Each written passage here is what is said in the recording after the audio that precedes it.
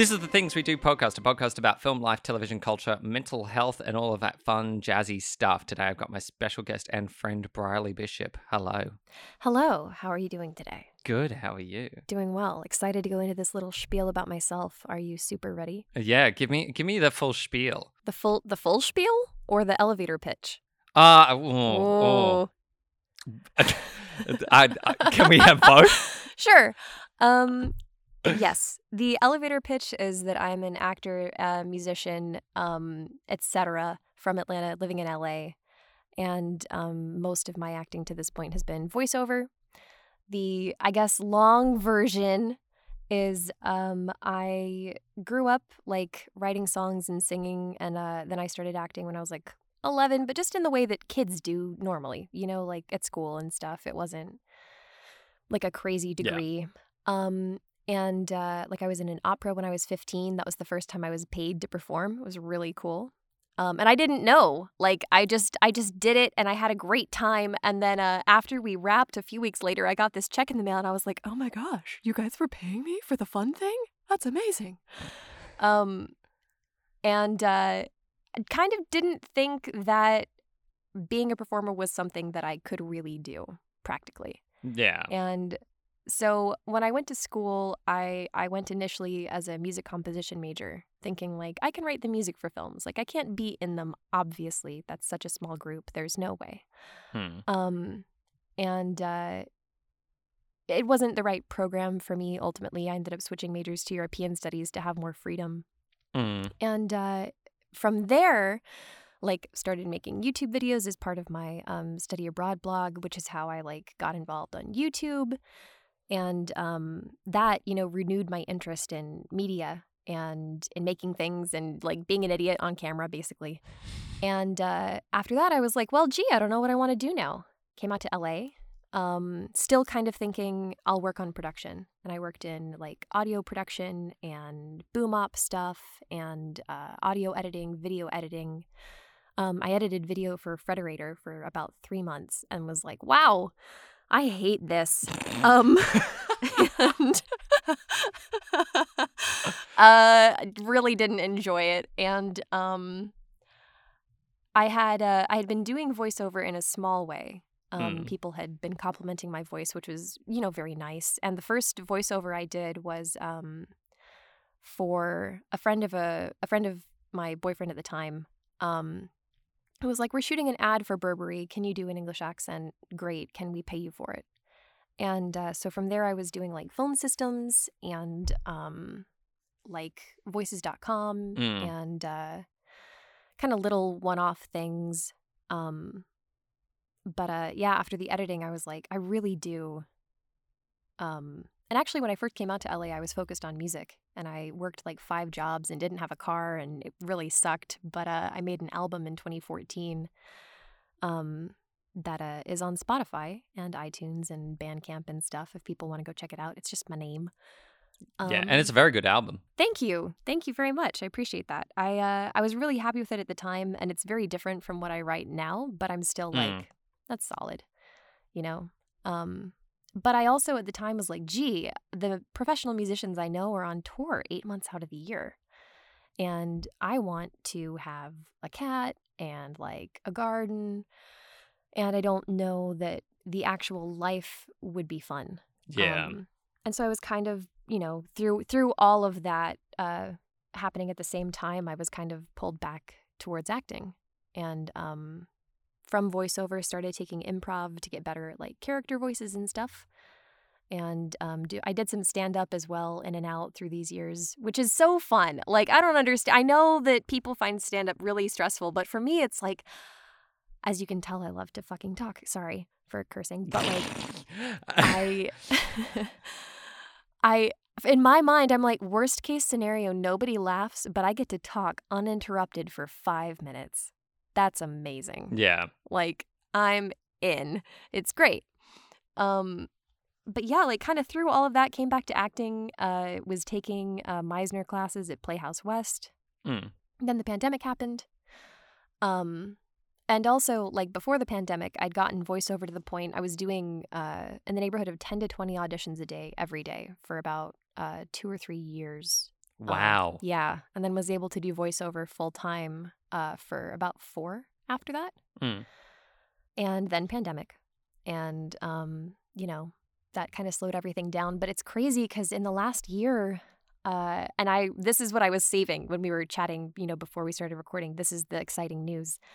Um, I In the last year, I have found representation. I now have a manager. Her name's Sarah at Citizen Skull. She's amazing. And I am repped for voiceover with CESD, which is great because now I get to audition for animated things, which is really what I would like to. Ooh. Yeah, I really want to be in a cartoon. And then, like, literally last week, I got signed with Rage Talent for theatrical, TV, commercial, and print. Oh, wow. Yeah, which means that I can actually, like, audition for real things. And I had commercial and print rep before, but I had not been able to audition for any, like, TV or movie things beyond kind of indie stuff before this point. But it's like, yeah, and in the last 2 weeks, the culmination of years and years and years of work finally happened. And that's So- insane. Like, and it's also, it's kind of interesting that, this all kind of started off as being almost to the point of someone complimenting your voice. I mean, I loved acting when I was a kid and singing and stuff, but I really didn't think. It seems like a fantasy, Like, Yeah. people, it doesn't seem real that there are people who, like, really all they do for money is act. Yeah. And it just, like, I still am like, really? I know, like, I feel like I'm like 4 years old and I'm just like doing the, in Rapunzel when she like squishes her little CGI face or whatever it is, like her Yeah. little animated face and looks up at the stars and sighs. It's like that, like, could you really be an actor? It's very Yeah. I still feel that way. And so I think having people not just say like, oh, you have a nice voice, but say your voice is so nice, I would like to pay you to talk. I think that was really the turning point of me going like, oh, okay, so maybe I could be one of those people who gets paid to do this. Yeah. It's interesting that you say that as well, because like that whole there was one of my guests, my previous guest actually said, he was like, I think it's the dumbest thing in the world that as actors we're paid ridiculous amounts to do what we do, because it's just literally us playing as kids mucking around. I was like, that's very true. Like, there is a part of it that just from an outward perspective looks very ludicrous, but from an internal, it's such an excitement. It's such a, like, you love, it's like your sandpit. It's like you just get excited. It's so good to do. Yeah, it just, I mean, when you're really, so I call it, this is like, I'm bringing this over from music, but like I call it when you're in the pocket for acting. Like when you are just so, none of this is gonna, it's, you know what is tough actually about acting? Cause like, okay, I have 3 thoughts. All right, cool. First one. I understand what your guest means about like the crazy sums that they pay actors. Yeah. But I think it's like it's a twofold argument. Like one is kind of what are the actors actually doing like for the audience, and how many people are they reaching? And on that level, it's like, okay, that's some of the performances that people give they really do like change society. Or they contribute to those changes. And even if even if it like starts in theater and then migrates, to TV and film, like you really do have iconic performances. And I'm like, I get that is incredibly valuable, so you do have to pay the person who's kind of responsible for it. And then I think on the other side, and I've seen this argument with like programmers and designers and, other kind of like professions that are creative, but the work is kind of all underneath the surface. Yeah. Is like, you're not paying me for, this hour of recording, let's say.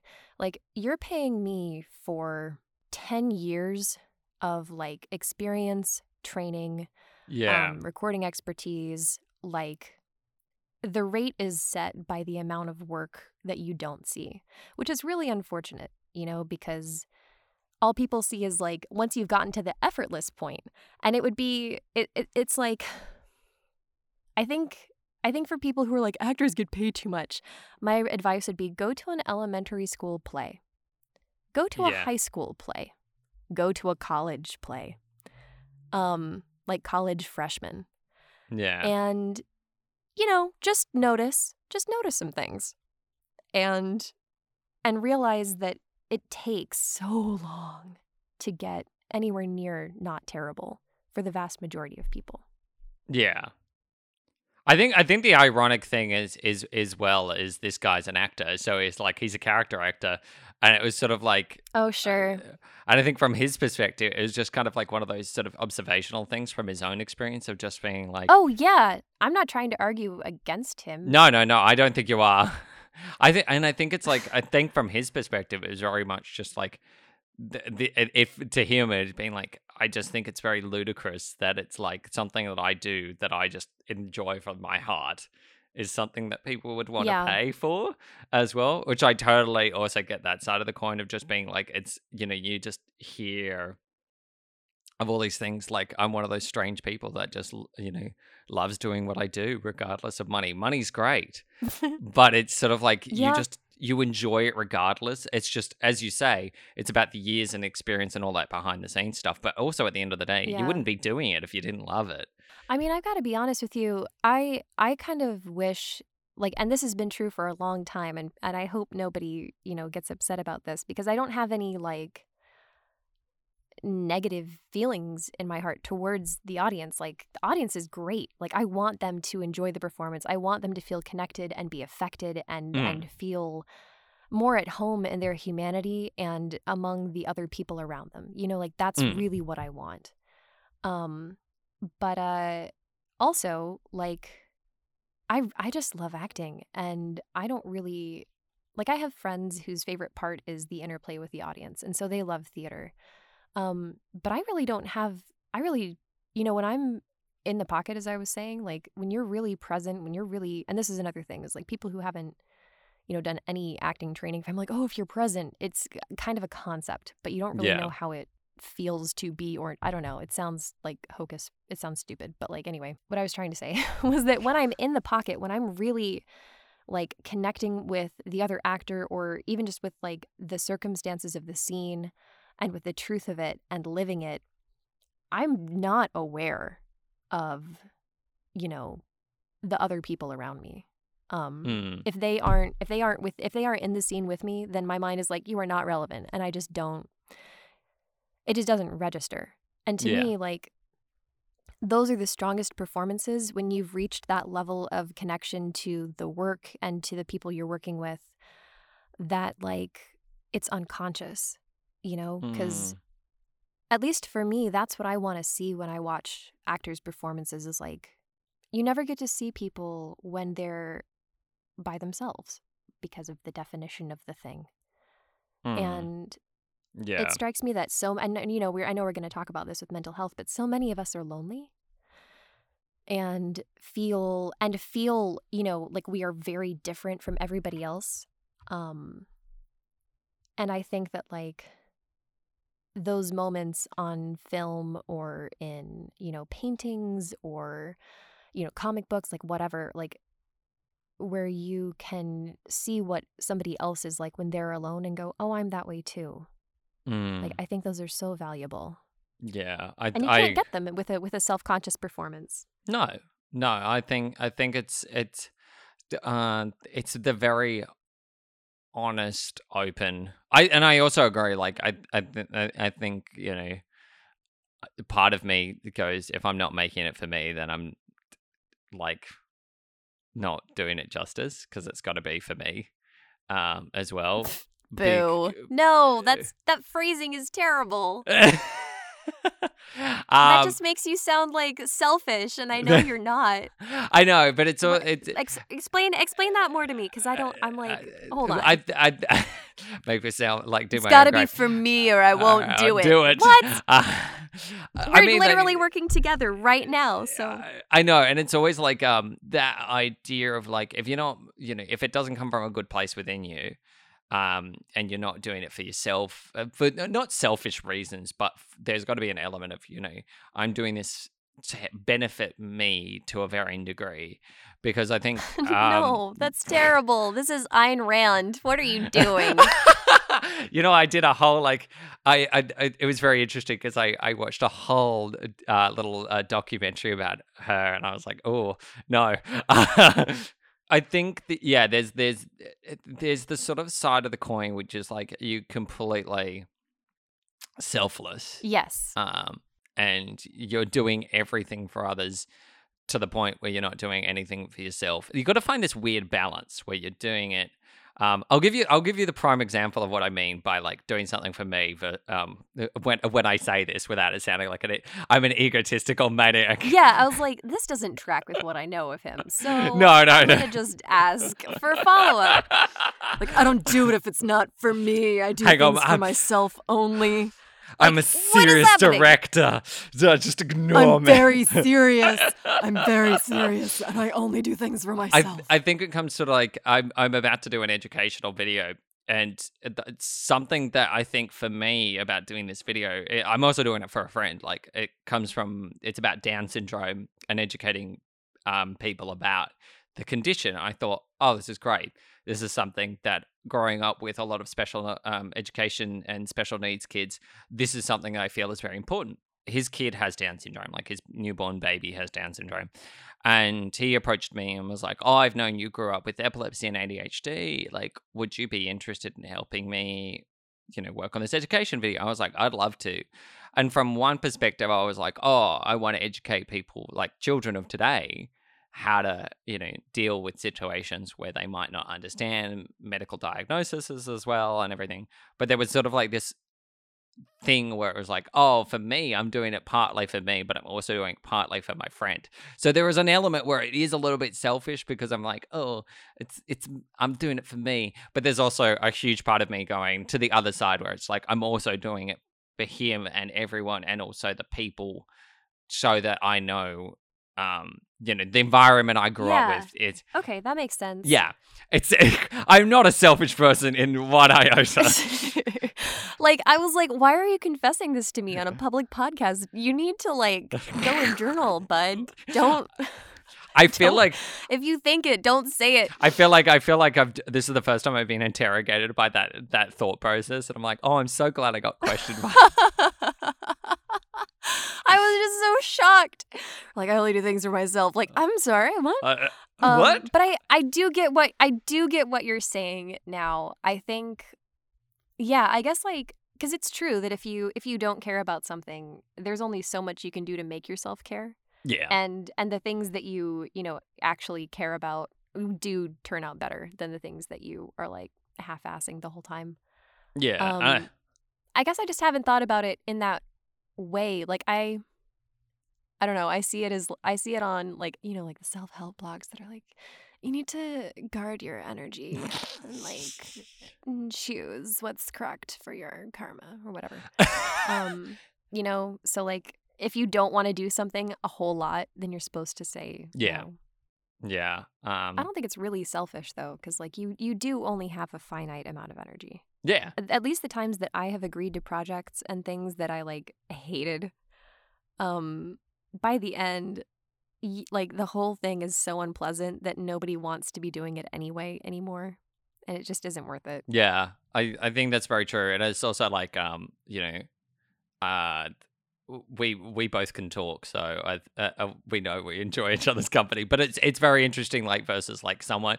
It's very interesting when like you talk to or you deal with, yeah, as you say, projects where you're just like, oh, I want to just sit in a dark room and not talk to any of you, just for a few days. Yeah, it's gosh, and it's like, and the thing is too, like even at that point, like in an abstract way, you can be like, yeah, I don't hate them. Like, they're cool for whatever, for reasons. But the feeling is still there. And, like, Mm. I did I think it isn't anywhere. I hope not. I mean, it doesn't really matter. Like, but I did this shoot with a group of people, and it was just this like tiny one-off thing, but there was a lot of drama and stress that really didn't need to happen. And I was going through my own kind of personal, talking about like touching on mental health again. Like, I was going through my own stuff. So I was already like not really in a good place to be doing it. Mm. But beyond that, we finally wrapped this silly thing that we were doing. And we all went out for dinner together, and I ate my food. And then it was like my brain sent me a pop-up of my mental battery being totally depleted. And I'd already paid, and I think I stood up and was like, I have to leave right now. Thanks, guys, for a great shoot. And I just like started to go. And the producer said like, wow, you just hit a wall there, huh? And I was like, bye. Wow. And I wasn't rude. I didn't, I guess it was rude to leave abruptly, but I didn't like say anything mean to anybody. I was just like, hey, I have to go right now. Yeah. I can no longer be around people. I gotta go. I think that's also interesting because that goes into slightly whenever I've gone on set and I've hit a point where I know it's gone over time. Like when you know that the end time has actually not wrapped and you are past wrap time, and you're just like, my eye is twitching. Like I think the only ever time, it's one of the things as well, which is when I've done stuff to help out friends. The one thing I always say to friends is like, if you're not going to pay me, feed me. Yep. It's like, compensate me on food. And the amount of times that people just don't realize that's a necessary thing, or they don't understand. Oh, to be fed? Yeah. I have to say, like, if somebody pays me, but there isn't the sound, God, I feel like an asshole saying this, but I do think it's not that much to ask. Like, if somebody asks me to come to a set for them and do, an act, and they are paying me, but there isn't any, like, coffee or water or, like, tiny snacks, I do feel a little, like, betrayed. I know, right? You don't even have, like a Starbucks keg or, like, Twizzlers or anything? All right. You don't have, like, a grab bucket of peanuts? Okay. That's fine. There's a part of me that just gets very jaded very quickly. I'm like, Yeah, there's only a finite of fucks I give now. Which sounds... What was the coolest set that you've been on? Oh, the coolest set. It doesn't have to be a project that you actually worked on, just that you've been on the set of. I want to say, Lord, there's been a couple. The most recent one, I felt sorry for them. They did. It was one of the coolest things, which was I went to go and see an ABC show. So ABC, for American audiences, is Australian Broadcasting Corporation. But we went. My partner and I went to this show with Australian artist Missy Higgins. And there was another band called, I think it was called Birdie, who were playing there as well. And it's sort of like, the idea is it has two bands, local bands, and they kind of like the big guest and the sort of like independent guest, which is a little bit more lower the ranks. But they sort of then at the end of the show do a collaboration song, like they do a popular song but sing it together. And so that was really cool. Like that, there was this whole like vibe going on. But I remember it was one of the, like, this big open house set, and they had all these audience members, and I was part of the audience, and it was just one of the coolest experiences to watch live bands, but also be part of some filming show. And it was like, it was so cool because the cameras kept pointing to me and my partner to try and get like shots of us. And I was like, and I knew about 4 people on set as well who were actually working the show. And I was like, this is so cool that I can just say hi to friends who I work with, but I'm not at work. I could just kind of like relax and be like, hey, nice to see you here. How's the job going? Like, it was very like relaxation. Hey, it's cool that you're working. I see that you're doing that work that you're doing, and I'm not. Love that for you. Yeah. It's like, you do you. I'm going to go back here and enjoy my alcohol. Have you had somebody say that to you? Like, I love that for you? I have. I found it I find it kind of insulting. Me too. I know they don't mean it that way, but that's how it feels. Like they're like, oh, I love that for you. Like you don't love it for you also? Like you don't agree that objectively it's great? Fuck off. I think that's so true. And it's sort of like I noticed that with like it's like when someone says good on you, and I don't know, I hate good on you. It just sounds so demoralizing. It's like good on you. No, get fucked. Thank you. Oh, sure.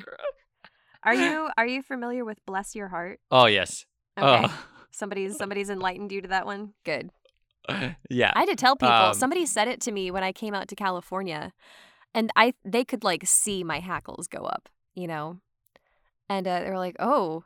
And I was like, "Are you okay, like you're not from the South, so you don't know, but you basically just tried to start a fight with me." Wow. Like, if I've done something that's genuinely sad or like very stupid, yes, you can say bless your heart and it'll be nice. But if I just like say a thing that I think is cool and you say, oh, bless your heart, I know you think I'm an idiot. It's not, get out of here. Do not appreciate.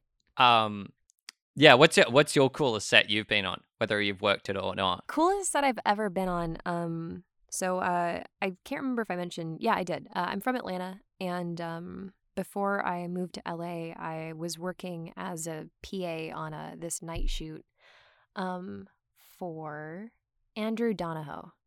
He's won some awards for his music videos now, which is really cool. But like I worked with him in like 2013. But yeah, I was just a PA, and they kind of like sent me around to every department. So like I did some makeup. I worked with the crafty station. I worked for like the set. I was like a set PA. And then I also I held a prompter for Jake the Snake. Ooh. Yeah. He takes a lot of sugar in his coffee. How much sugar? Like a bunch, like 3+, I believe. It's been a while, but I remember being kind of shocked and was like, really? You're like, I thought you were like a fit person. Okay. I mean, I also drink my coffee like candy, so I can't judge really. But so I was working on this set, and the producer was also working on Let's Be Cops, which has the guy from New Girl on it. I can't remember his name. I don't remember anything else about the plot or the cast. My best friend like constantly gets told that he looks like that actor. So I remember that he's in it, and that's all I got. But because the producer was working on both sets, he asked me if I wanted to go along and check it out, because I'd never been on like an actual film set before. Oh. And so while they were like taking a break, I got to like kind of wander around the set with the producer. And so there's this like scene in like a concrete basement, and it's stressful. Again, I remember nothing about the plot, but I do remember like walking through that area and then watching the movie years later and being like, oh my gosh, I know I was there. So that was super cool. And then they had a window that somebody like gets thrown through. And I think I actually saw a take of that from like way distant, you know, but it was just like, wow, they went through the window. Look at the crash pad, like all stars in my eyes. But here's the thing. The crafty person, like, she made these, like, homemade cheesecake brownies. And even though, like, I was not related to the set at all, they told me that I could have as many as I wanted. I had, like, 3 or 4. Oh, They were Lord. so good. Yes. I know. I was like, oh, this is the best set ever. It's like I'm not even part of the project, but these brownies. Oh, these brownies. So good. There was a really cool, I did like a commercial where I was an elf, and I was like really confused by the whole thing until I showed up on set. Like I was like, really? Like I'm 5'10". You want me to play an elf? Okay. I mean, really? But the other elves they'd cast were men who were over 6 feet. Ah. Yep. Like, okay. Got it. I'm here for proportion.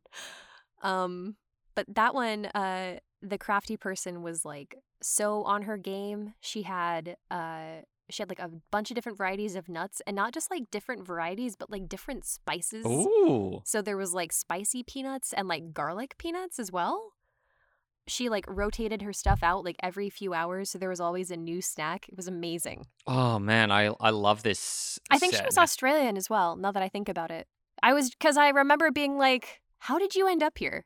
Like, how is this? Like, why are you doing crafty in Los Angeles now? Like, I wanted to ask, but I didn't want to be rude.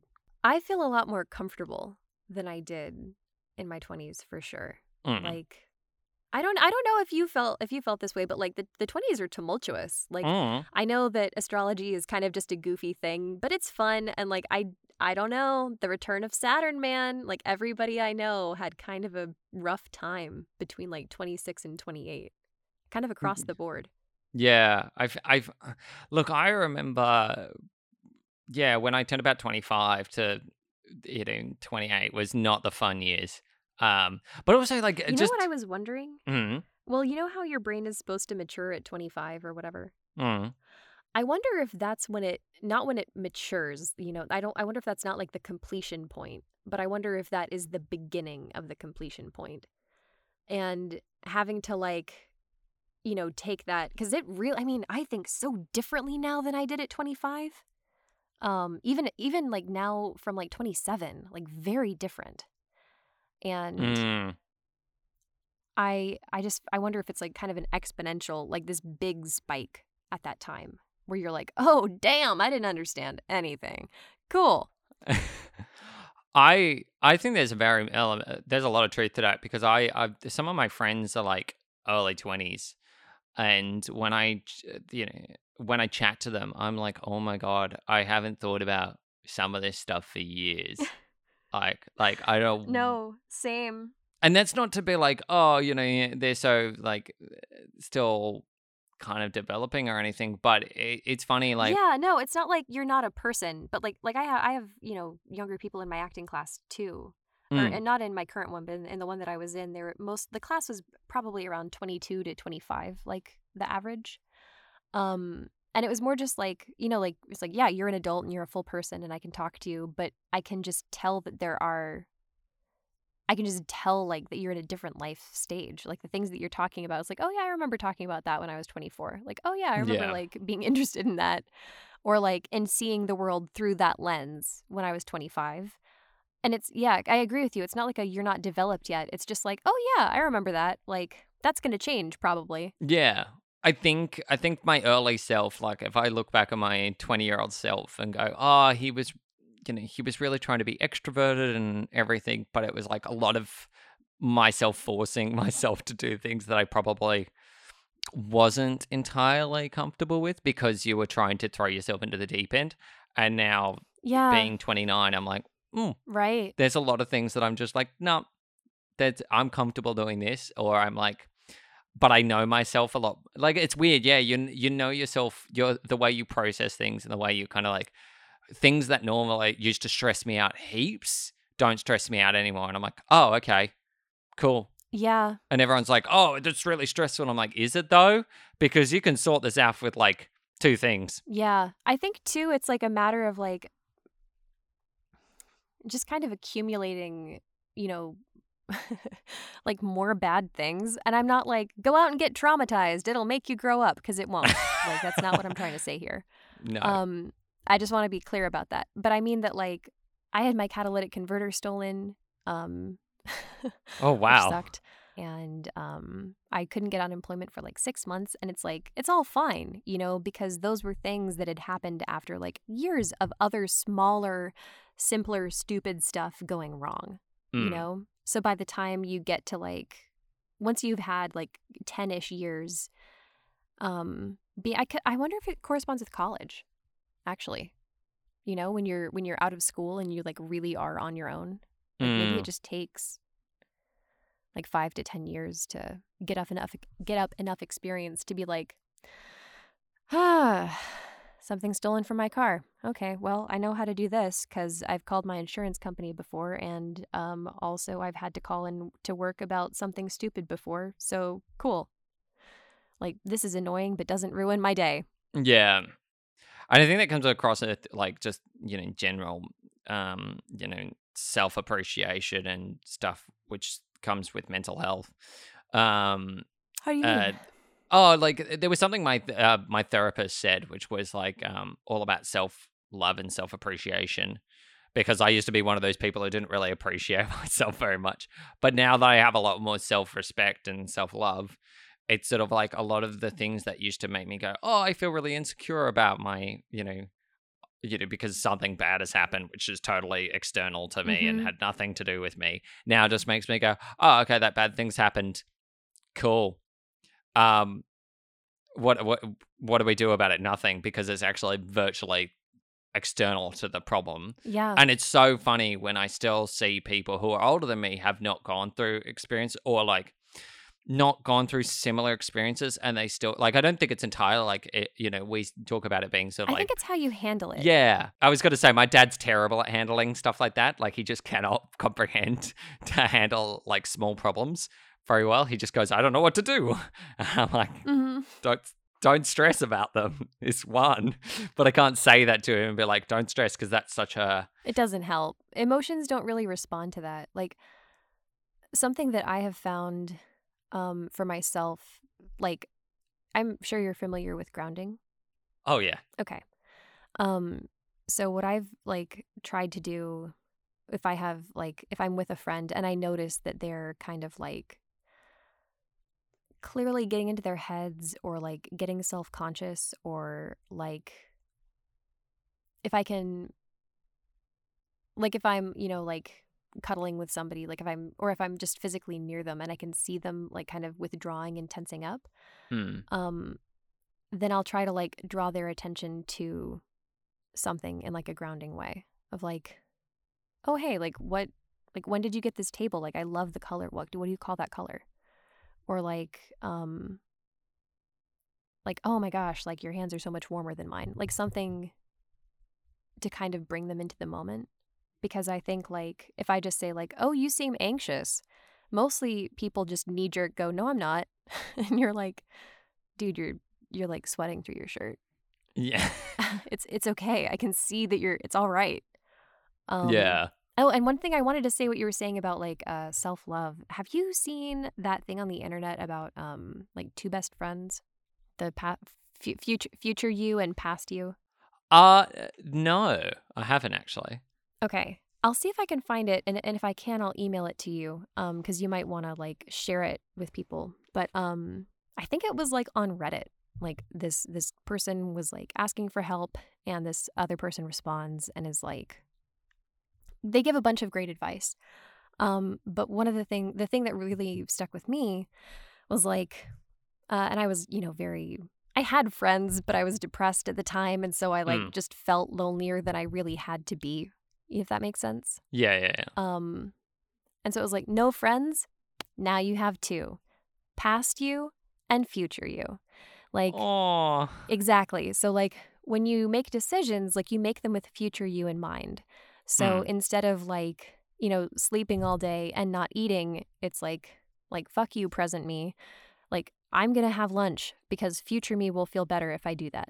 Yeah. And like, I'm going to go on a walk around the block because future me will need that tomorrow instead of feeling sore, you know? And then it's like, and then when you do those things, you look into the past and you go like, thank you, past me, for getting up at my alarm. Like, I wasn't late and nobody yelled at me. I love that. Or like, thank you, past me, for doing my laundry a day before I needed it because like now I get to relax. Hmm. And in doing that, you create a habit of taking care of yourself and of like consistency and gratitude for doing that.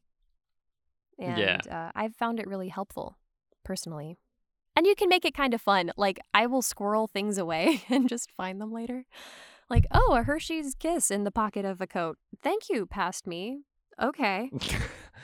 I have generally done that. I think one thing that I like doing, it's sort of like is self doing meal preps and stuff. Yeah. Gosh, I try to do those. Oh, they're just. But I I can't think focus. I think coming home after a long day at work, and I'm just like, oh, is there going to be any food? And the moment I get home, I'm like, oh, past me did a good job. Yeah. Sit down on the couch, don't think about anything. Like, oh, And it is helpful, like it's like a brick by brick kind of way of building yourself up. Oh, Hey, have you seen that? I think it was on Tumblr. It was like this nightmare that somebody had where there was like a fish tank that was illuminated and the fish had human teeth and it like turns. No. Oh my gosh, yeah. So the fish turns and it says like better wake up. Like you've been here a long time. Better wake up before you forget how to. Oh, fuck that fish.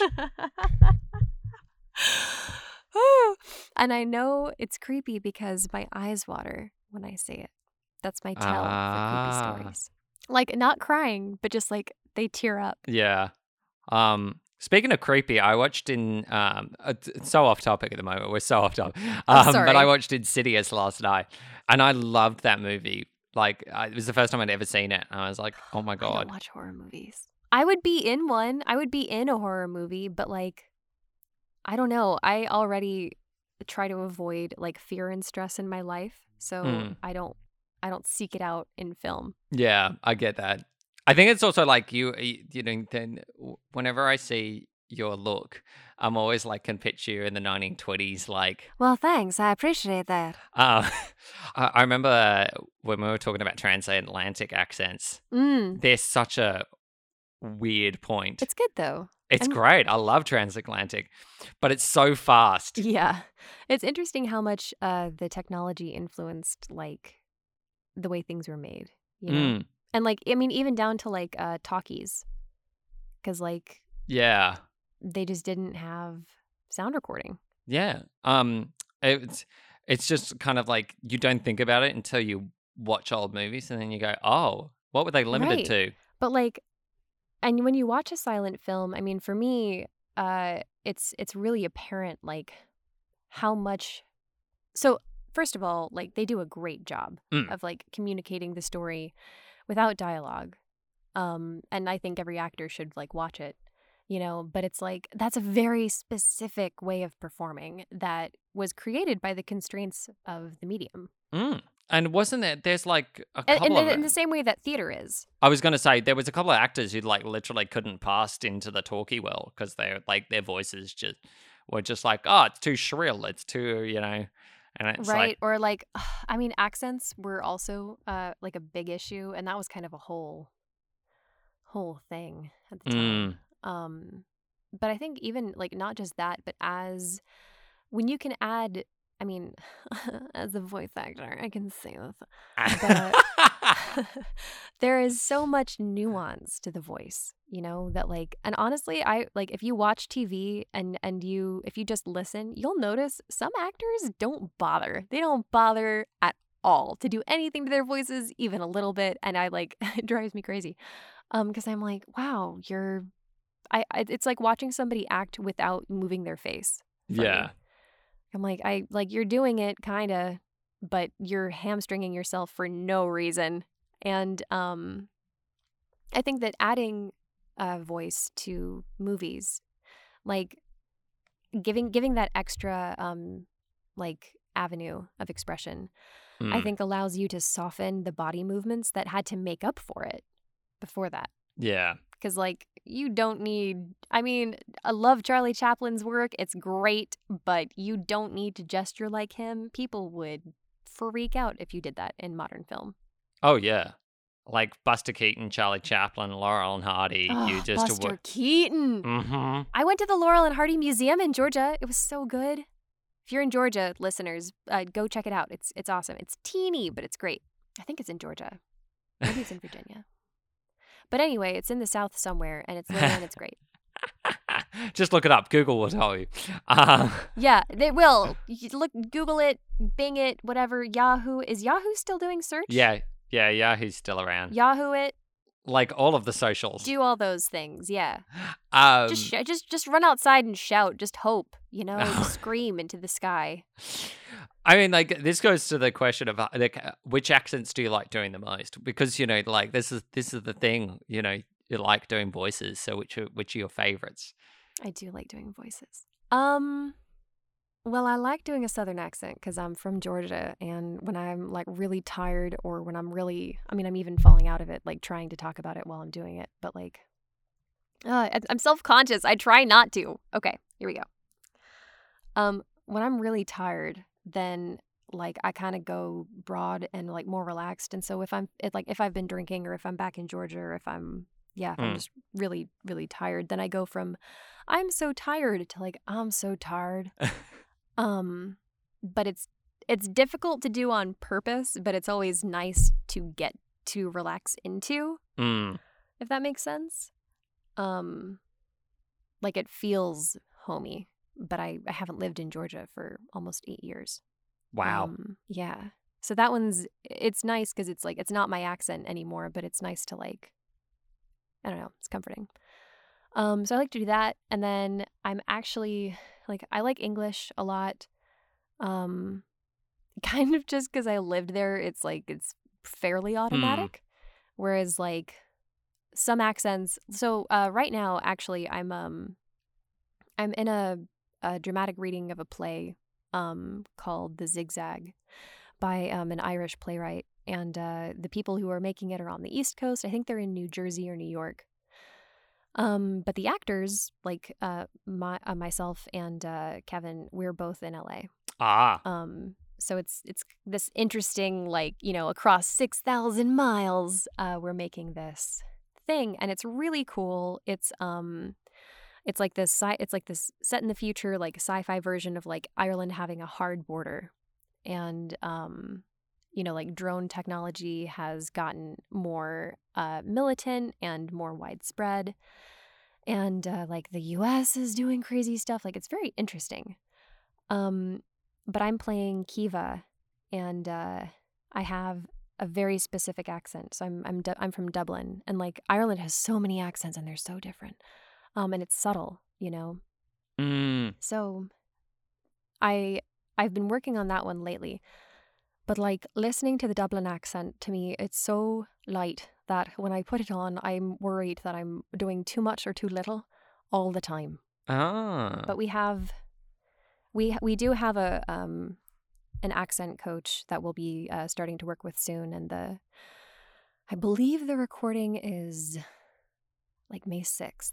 But like my family heritage has a lot of Irish, and like my grandmother was from Newfoundland, and so I'm very happy to be able to work on the play.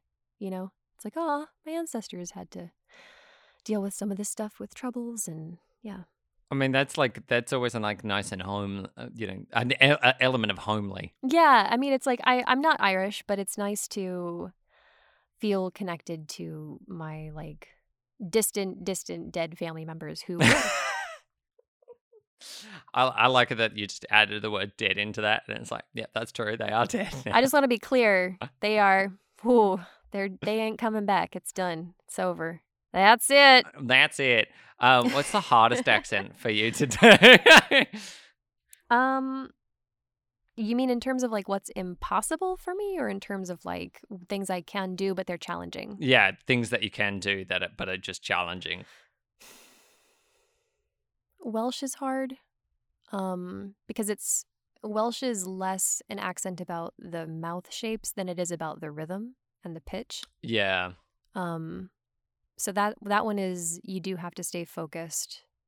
But honestly, probably Australian. I've known the fewest Australians, and I've never been there. And like there isn't a lot of media that just has Australian accents. Like that I am aware of, like in the US or like on Netflix. And so I just haven't had as much exposure to it, as opposed to like English accents are everywhere, Irish is everywhere, French and Russian and German show up in like caricatures so often, you Yeah. know, and like I've lived in the South, I lived in New York for a bit, like I've lived in LA and like lived in the UK, and so those I've had like just a lot more time with. But Australian is like I've had the least time to work on it. It's probably that one. I'm so sorry. No, don't apologize. This is now the excuse that I've just got to send you so many Australian videos. But like, listen to the accent and the varying ranges. Not videos, like a series, you know? Yeah. I'll give you a series of it. Send me a good series. I think it's also kind of interesting because the Australian accent does vary on if you're further in the country, it's stronger. Yeah. If you're more in the city, you sound a little bit more Like it's weird. It's like you're just a bit more clear. You're a bit like less, "G'day, mate, how you going?" And you're a bit like, "Hey, how are you?" Like everything's a bit. But No, I hear what you're saying. the The funny, nasality changes. yeah. I think the one thing was like one of my friends is so Ocker Australian, and I just every time he talks, I'm like, I Aka? forget. Like we call it Ocker, which basically means if you're like you sound like you come from rural areas, like you're coming from like the Okay. towns and stuff. I don't know where the phrase came up with. It's not even like known. But yeah, whenever like you hear people who grew up even in Sydney who have these really thick Australian accents, you're like, why? There's something like it's just very strange. You Um, know, the way that you are moving it and you're like around your placement, mm, it kind of reminds me of like, so like the Alabama accent is very in your nose. mm, Like, it's like the Georgia accent is like, to me, it kind of sits like right under your tongue, more or less. But like Alabama is right up in your nose, and it's very different just because of that placement change, you mm. know? I'm sure you can hear the difference because you just demonstrated it with your accent, right? Um, yeah. It's funny because I'm listening to you and I'm like, yep, I can hear the accent, like where it's coming and originating from is very different. But it's fascinating because Yeah, like, and it's like, but you can tell they're related though, mm, um, too.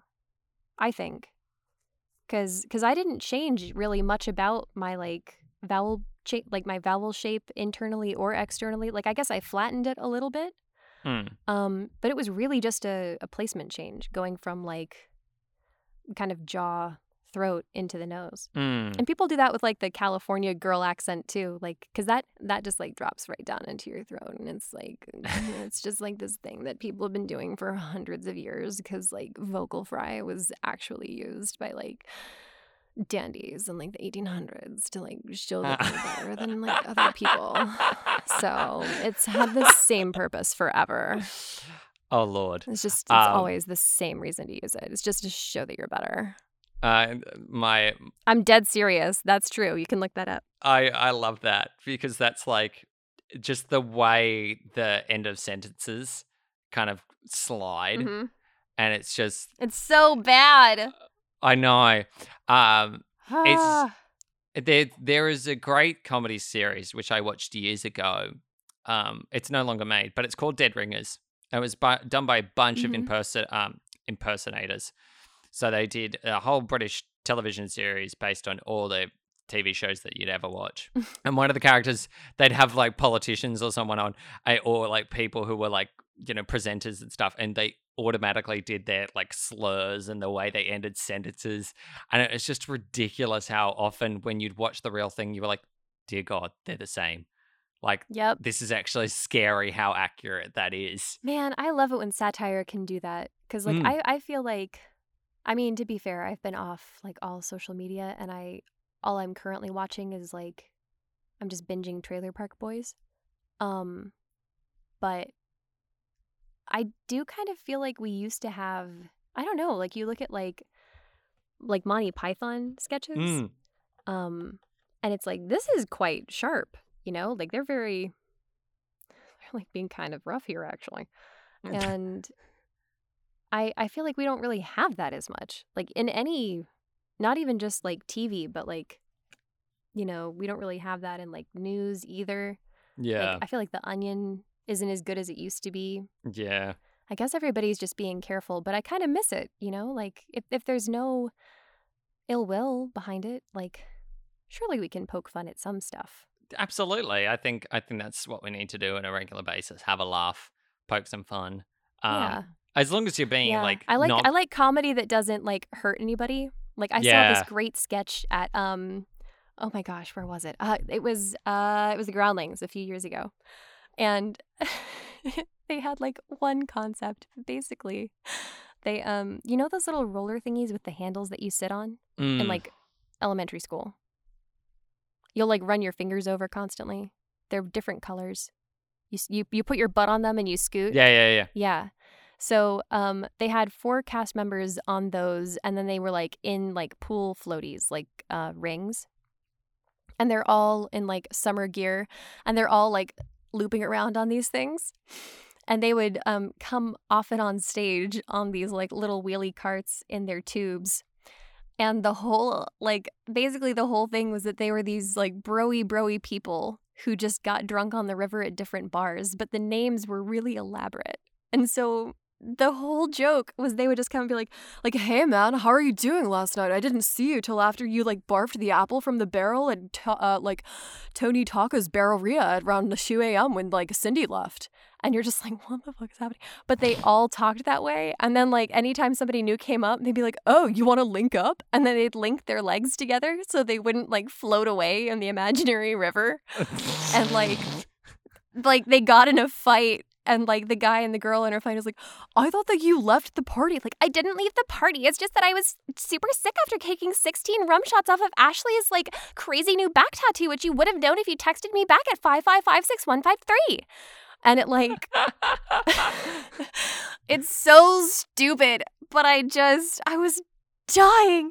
And then there was another where they were spoofing on Beauty and the Beast. Oh, and yeah. they had two people on stage who had been... Like, it was right after the castle comes back to life. Oh, yeah. And these guys had been spoons. They both were spoons. And, like, Cogsworth comes in with Lumiere, and they're like, we are alive! Like, congratulations! Let's go out to the castle! And they're like, oh, I mean, I guess, like, we could. I'm kind of tired. Like, we might lie down. Like, really? But, like, and they, like, are like, but you couldn't have walked around this whole time. They're like, you guys could walk? Like, we were in a drawer. And they, like, just complain about that the whole time and how they couldn't do anything. And then they get invited. Whoops, knocked the pop filter. And then they get invited to, like, the party with all of the other animate objects that have been participating in life, albeit as furniture. Yeah. And they're just like, no, I'm tired. Like, what if let's just take a nap. And then they end up spooning. And then there's, like, a few moments of silence. Someone goes, Gary? Yeah. I think I know why we were spoons. And that was the end of this sketch. And it was like, this is so stupid, but like, it does make fun of this. Like, it does poke holes in this fairy tale, but like, nobody's getting hurt. There's no like, and like with like broy people on the river, it's like, that's not a demographic. That's just a type of person. Yeah. That could be anyone from anywhere at any age with any alcohol in a tube. Like, you know exactly who that person is. It's just like, oh, they have a bucket hat. Of course they have a bucket hat. Oh my God. I actually need to find these sketches. They sound amazing. I don't know if they taped them, but I went in person, so I don't know if they have a tape or not. I'm really sorry. No, that's okay. I'm loving them. Yeah, I mean, even when I've done stand-up, like, I guess the jokes are inappropriate, but they're more inappropriate in like a, I don't know if this is a story you should be telling on stage kind of way, as opposed to like a, this is gonna offend somebody kind of way. Like, yeah. So it's more of a TMI kind of story. Yes, those are the ones. Actually, I can tell you one if you want. Yeah, go for it. It's not a gross one. I don't think there's any reason to like have any. Yeah, it's just one of those things. Is like, I'm gonna share this. So I have a weird bad luck sometimes, and it's like, it's not terrible. Like, I haven't had, it doesn't like end out the worst situation. But like, for example, my friend and I, for my birthday last year, because with like everything closed down, couldn't really do much, but she and her boyfriend had bought a van and like made it into like a camper van. And so we were going to go up to this lake and camp out. And she was running late, and so we like got a bit of a late start, which was okay, because like I'd already had dinner. But we get there late and it's dark, and couldn't find the entrance. Found the entrance, get in, but there's an officer of the law there, and he's like, "We have an active incident. We need you to head up the road for about 30 minutes." And we're like, "Oh, is everything okay?" And he's like, "We just need you to hang out up the road about 30 minutes. Go ahead, and that way there's a lookout point." And we're like, "Okay." So we do that. And I joke like that, like, here we've come to Camp Murder Lake for my birthday. And she's like, no, like I'm sure it's just like somebody's missing or like it's some like kids acting up or something, you know. But we decide to check. So she downloads a police scanner app, and it turns out that there is actually something going on, and like they give a code, and I Google the code, and I can't remember what the code was, but it was like assault with a deadly weapon. Wow. And then the police scanner starts talking about the suspect who has a crowbar, apparently, and they don't know where he is. And I'm like, this is hysterical. Can we sleep somewhere else? Because I don't want to get murdered. I don't want to be murdered by the guy with the fucking crowbar. So that happens. Here's the first story. And just to like back this up of like weird things. So, I've been seeing this guy and for like a month, and we started like talking a few months ago, doing the whole like video date thing and like not, like social distancing. And after like a month of that, met up in person and we got ramen and we're like eating our ramen and having a great time. And my back is facing the parking lot, and I can see like the reflection of it in the windows of the restaurant behind him. And suddenly, like a cop car comes up, and then a second one, and then a third, and then a fourth, and then a couple of women come up to like the hostess stand and are like, "Oh, this guy like just stole this car, and like he has a gun." And then the server comes up and says, "Folks, we're being evacuated and we need to close out your bill." And I'm like, "Great, can we get some to-go containers?" And they say, "Sure." And we get our ramen in to-go containers, and as we're paying, police come up and say, like, "Folks, we need to evacuate the area. We have an active shooter in the parking garage downstairs." And we're like, "So we can't go to our cars?" And they're like, "Nope." And we're like, "Okay." So have to walk across the parking lot, cross the street, and just kind of wander up the road towards my place, which is miles away. Oh my God. And this is like, first date. Yeah. And I had just been telling him about this weird luck that I have and the birthday thing. And then this happens. And I was like, I'm sorry. I know this isn't my fault, but I feel somewhat responsible for this happening to you. I'm sorry. Lord. And we had a great date, but it was just like, this is crazy. And then I got back into, I'm working, with COVID, I'm bussing at a restaurant right now, and I came back to work, and one of the people that I work with was like, I told him the story, and I'm thinking, this is a great story. This is a killer story. Like, when has this ever happened? Like, how common could this possibly be? This is cool. Like, and nobody was injured or shot, so even better. Like, great. And I tell him the story, and he goes, "That's LA," and shrugs and walks out the door. Wow. And I was like, I'm sorry. What? For real? When has that ever happened to you? Come on. Seriously? That's LA. That's not LA. That's not anywhere. First date, get evacuated. Fuck off. I love both those stories. Thank you so much. Listen, I just want to say that isn't even, that's 2 stories. I have so many more. And again, it's like weird luck, right? Because like, if we had gotten there on time, if we'd gotten to the campground on time, we could have been like witnesses, or we could have been victims of Crowbar Man.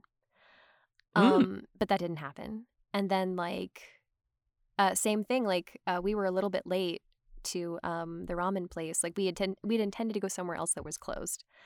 And okay. So we're a little bit late, and it's like, if we had been later, we could have, again, like, could have been witnesses, like, could have been the victims. And it's like, well, it's bad luck, I guess, but it's not the worst luck. It's just kind of weird. It's kind of weird. It's just kind of weird. I always love a kind of weird story. Thank you. I think that's like this. I could talk to you endlessly about these kind of like hear these stories. I feel like there needs to be a whole podcast where we tell each other man. weird stories. Oh God, that would be such a good podcast. That would be like the casual version of lore. Yeah. Oh my God. Yes. That'd be so good. Oh my God. Yes. That would be so good. You're giving me ideas now. Yeah.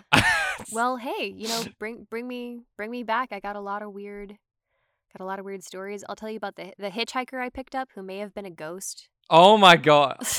Okay, well, Briley, this is official. We're starting a new podcast. I'm not it's gonna be partnering about... in this. I will happily join for a few episodes, but I think I've made clear I don't want to edit.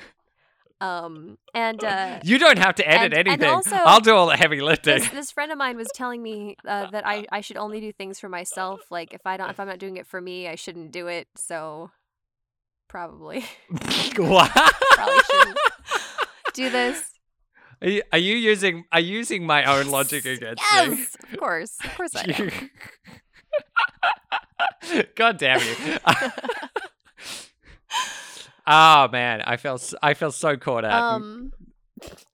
I wanted to ask you.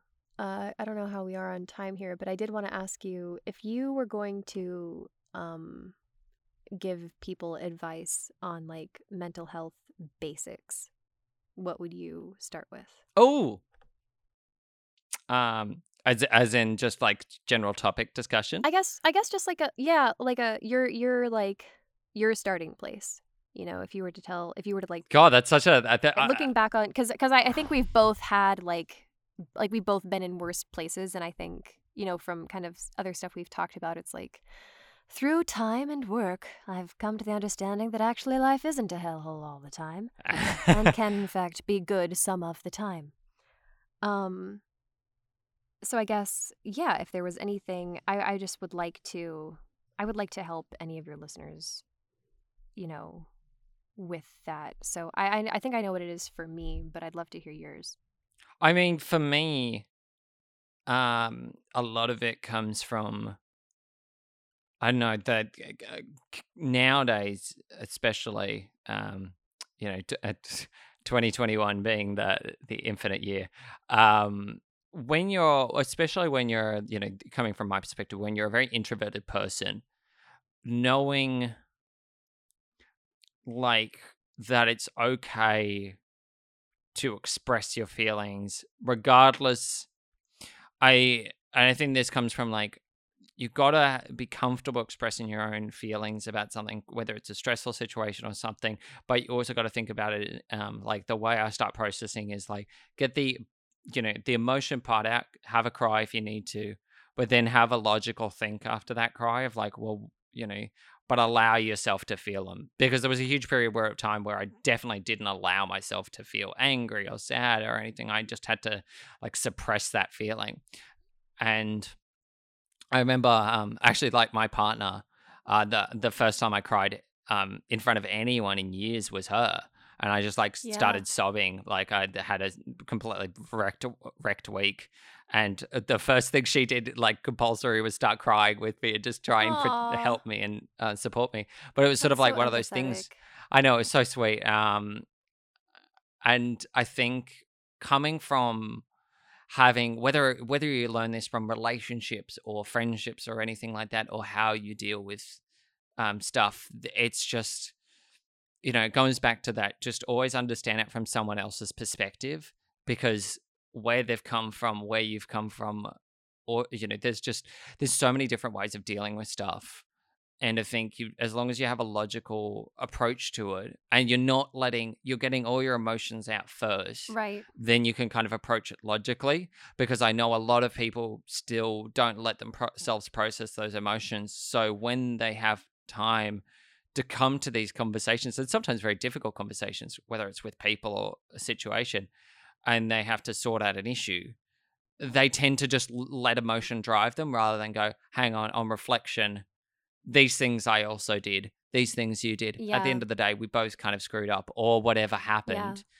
But I'm willing to kind of like move past this. And I think that's kind of made me as a as a collaborator and as a creator, and also just dealing with my own mental health, I know who to trust and who to, how to have a laugh with and who to kind of like put faith into rather than just kind of like going, this person's an asshole. And, Mm, for no other reason than I'm just grumpy about something else. sure, yeah. It's sort of like you've always got to imagine it from like someone else's perspective. That's like my um mental health now. Yeah. But there was a very different time, like 2 years ago where it was like everything had to be for other people. Like I couldn't even do any self-care.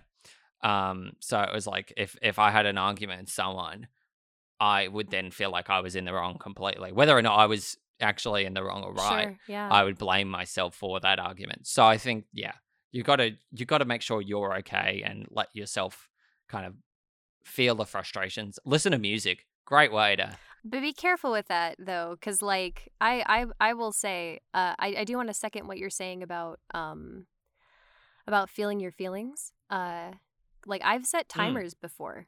Because usually if I'm like freezing everything, it's because I don't want to feel it. And if I set, usually like a 15-minute timer is enough. Like if I set a 15-minute timer and I'm like, okay, I only have to feel this for 15 minutes. Like I can do that, you know?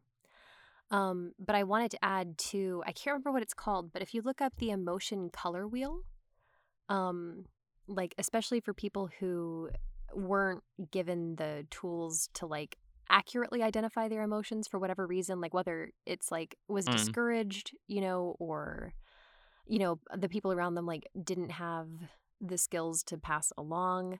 But it's very helpful if you are a person who gets kind of overwhelmed and flooded by your feelings, but you can't really work on them because it's just like how do you feel? Bad. Like okay, well, let's be more specific. Um, and yeah. like how does it feel in your body? Like, oh, okay, like your throat feels thick. Like when does that usually happen? Like can you relate that to other experiences? Like can you label this? Um, and what you were saying about music, like I I did this recently. Like I would say to know what genres make you happy, or to at least have a Mm, playlist of like I think of it as like rope music, because like when you get into that deep dark mental headspace, it's like being down a well, and you can't stay there. Like it's just gonna get worse. mm, Um, and so having like songs that make you feel better, or that make you want to sing along, or that make you want to move, is good. But if you just keep listening to like one of my favorite bands is Why, but they are very depressing, and like you can lock yourself into a loop that way. yeah. Which I think is a danger. Yep. I think my like mental health start, my like one thing, um, Mm, would just be like go for a walk. mm, And like it doesn't like I mean any walk. I mean like walk, like if you're in an apartment, like go out your front door and walk a loop around your floor. Like whatever you can do, it doesn't matter. But like go on a walk every day. Um because it's like to me really simple rules work best. Like I don't do well with like really elaborate like I'm going to get better now yeah. plans. Like but like go on a walk every day. That's very simple. It's very easy to remember. It's very hard to avoid. Um and I think especially like when you start going outside, like when I started doing this, I could only really go a few blocks and then I'd get like tired or sore or bored or whatever. But over time, I got up to like 2 miles and discovered that like my favorite time of day to walk is right before sunset, because then I can watch the sunset as I'm coming home, and it's beautiful, you know. Um, and the air has cooled down, and like it's one of my favorite times of day. And so instead of it being this obligation, it becomes this like nice thing for yourself. And then bilateral movement is good for Mm, like kind of resetting brain patterns, right? So bilateral movement on both sides of the body that alternates, is the way that I usually think about it. That might not be the exact definition, but like if you are trying to kind of improve your thought patterns, I would say, like in the way of like if normally you wake up every morning and you're like, why am I alive? Maybe start trying to think of any different thought than that, you know? Like, even just like, that is the ceiling above me. That means I live in a house. Or like, that means that I have a place to live. Like, great. Much better. And you can reinforce and strengthen those pathways. And I don't remember where I read this, but like, Google it. By bilateral movement. And that's like, you can swing your arms, you can walk or run, you can like tap your legs and alternate that way. And I think there's a therapy called, oh my gosh, EMDR. That rings a bell. But I can't remember what it stands for. Eye movement desensitization, or I don't know, I'm making it up. I have no idea.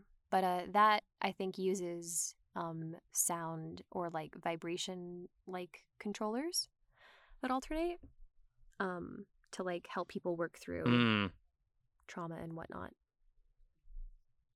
But it's the same concept. Okay.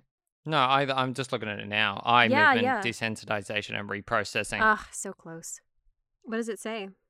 Because I'm not really, I'm going off of like a Wikipedia hole years ago, you know? Yeah. It says the therapy is phased, focused approach to treating traumatic and other symptoms by reconnecting the client in a safe and measured way to images, self-thoughts, emotions, body sensations associated with trauma, and allowing the natural healing powers of the brain to move toward adaptive resolutions. And apparently, it helps with anxiety disorders, depression, phobias, panic disorders, and agoraphobia as well. If you're an agoraphobic, one-stop shop. Yeah, I like these kind of therapies are really good as well, because it's just, so it's like helps you if bad stuff has happened, if you're anxious, if you're sad, if you don't want to leave your house. So like it just helps. Go on walks. Yeah. Go on a walk. Go on a walk. That's the new tagline. We're just making a jingle. Yeah. It's good. Everyone go and seek therapy. Do it. Yeah. But also I will say too, like, know why you want to go to therapy as much as you can.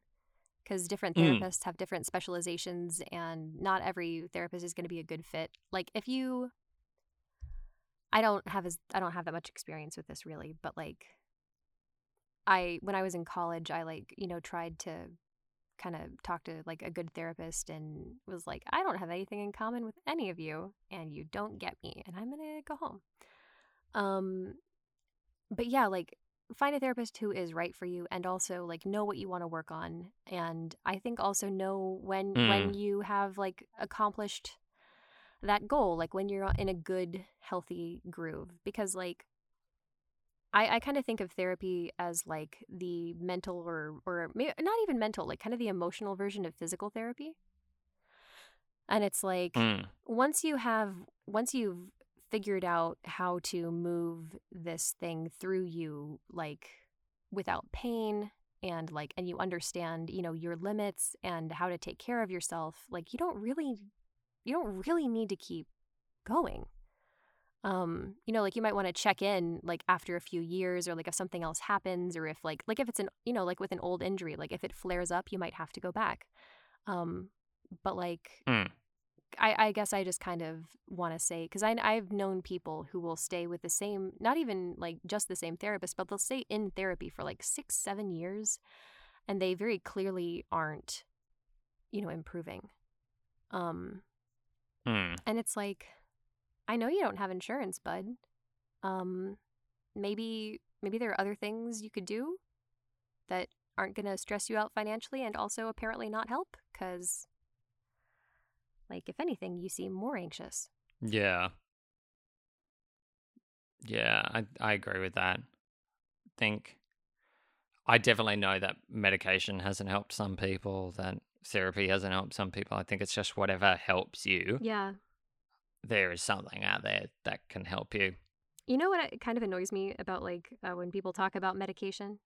So I've never really I haven't seen a psychiatrist. So, but anyway, like I took St. John's wort briefly, but it wasn't prescribed by anybody. I just found it on the internet.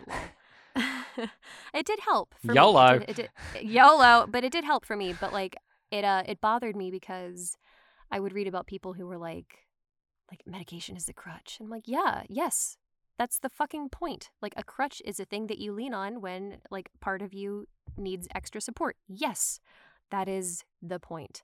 But I think, barring, like, very intense psychiatric conditions, like, I do think kind of in the same way, it's like you can use that to help stabilize your mood as you work through the things that are creating it, Yeah.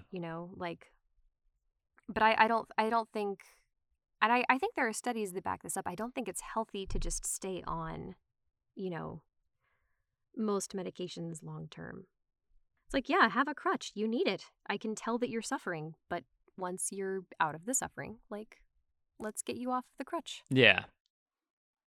I agree with that. I think, yeah, I take medication and I think it does it. It's not for everyone, but it's helped me massively. Yeah, And yeah. And I want to be clear. I'm not saying it's a bad thing. Like, when I took St. John's Wort for about a year, I guess. And they don't prescribe it in the US, but I like read stuff from the UK and Ireland, and I was like, all right, I'll try it. And if nothing happens, nothing happens. And through trial and error, found that if I think it was like it was like half the dose that I'd found on the internet was what worked for me. It was like 1 at night, and within a couple weeks it was like, oh, I don't wake up super unhappy anymore. And like, what I didn't notice when I was really down was that my body physically hurt, but it had happened so slowly I didn't catch on. But like, I started taking the St. John's Wort, and in a couple weeks I was like, oh, I don't feel like slightly in pain anymore, which was interesting. But yeah, like, I got to about a year point and was like stable, and had worked through. I just had a lot of bad stuff happen, one after another at the time, and like, couldn't work through it. It was just it was just crushing, and took the St. John's Wort, and that helped. It was one of those things that I'm like, doctors, I'll doctor myself. But it did help, and I would never try to, correct, quote unquote, anybody else's way of going about it. Like, when you're in that kind of place, like, you do what you got to do. That's just survival. yeah, I think that's very true, and I think that's like, yeah, as we say, it's different for everyone, but whatever helps you get through something, you know, it just and it's helping you, as a crutch or anything, then do it. Like, because it will, I mean, within within a reason. Like I don't want to endorse heroin. No, here. I'm not. Yeah, I'm not like, saying like start a cult don't- or something like that either. It's like we're just join a cult, man. Just join a cult. I'll feel so much better. The cult stuff is fascinating. Like, it's so easy. I feel like cults and serial killers are like two of those things that you'll just like get sucked into those when they come on TV. It's like, I didn't mean to be watching this, but now I know so much about Kool-Aid. And now I know how to murder people in 5 different ways. And all of them involve manipulation. Well, look, maybe, but it's you could do it you could do it with like the Richard Dahmer kind of way, or Or who is the one? The woman who like, she like took babies and then she killed them, and they like found like 156 babies or something. Oh Jesus, no idea. I remember it because she was such an outlier. Like, it was like 98% of serial killers are like guys, and so it was just like, whoa, that's a lot of babies you killed there. She must have had her reasons. Maybe she just hated him. Yeah, just on a murderous streak. Lord. She just snapped one day. It's like, ugh, babies. No, I mean, it's horrible. It is horrible. But like, you have to joke about stuff sometimes, like even horrible stuff. I remember when I went to Girl Scout camp, which was great, by the way. Girl Scouts all forever. Love Girl Scouts. It was great. I got to, what did I get to? Cadet, I think. And one time I literally, this is a true story, I literally was out selling cookies in the snow I'm serious. I was 13. I walked 3 miles around my neighborhood in the snow selling cookies because I really wanted the prize. It was a giant bear and a Palm Pilot. But the Palm Pilot was shitty. I did end up getting it, but it was not good. But anyway, Girl Scouts. What was I saying? I just started thinking about Girl Scout cookies, and now I'm off topic. You're making me hungry. I'm sorry. I am hungry. I think that's what it is. It's dinner time here. What time is it for you? Like midday, 12:30. Oh, man. So Lunchtime for you, dinner for me. lunchtime. What was I saying, though? I had a point. I had a thing. Yes, Girl Scouts. Yes. Okay, we had a song. So we had a bunch of songs, and they were all great. And one of them was, like, about the Titanic. And in retrospect, it's like, this is messed up. But I remember it, and it was like, it was sad, so sad. And it's a call and response. It was like, it was sad, so sad, so sad. It was sad when the great ship went down to the bottom of the sea. Glug, glug, glug, glug. And then it would have like different verses. And it was like, husbands lost, or uncles lost their aunts, little children lost their pants. It was sad when the great ship went down to the bottom of the sea. Blah, blah, blah, blah. But it was really fun to sing, you know, as a kid. Yeah. And then you grow up and you find out about the tragedy of the Titanic, and you're like, you had us sing about this when we were 9? Why did you do that? Like, it's messed up, but it's fun. It was fun. Adults are fucked. I mean, I guess that's Ring Around the Rosie, though, too. And London Bridge. Yeah, I know. It's all messed up. I think this is a perfect time to wrap. Well, thank you so much for joining me. It's actually been a blast. So many interesting stories. Listening. Actually, he says. Ugh, actually, literally, it's actually been not terrible talking to you. It's actually been not the worst. I'm pleasantly surprised. Get fucked. No, so mean. Thank you for having me. No, it was great. It was great talking with you, and I'm really glad that we covered so much like mental health stuff too. And I'm happy to have shared more stories about film and things. It was really fun. Yeah, thank you so much. And people can go and find your album. Yes, online. They can find the album on Spotify, iTunes. There are a few music videos on youtube.com/Brierly. And I am doing that play called The Zigzag. And hit up my new reps at Rage Talent and CESD. And if you want to check out more episodes, please check out more. I've got a lot linked, and you can listen to another guest. Do it. Jesus. And you can check out more episodes right now. All right. This is the Things We Do podcast. I'll speak to you all later. Bye.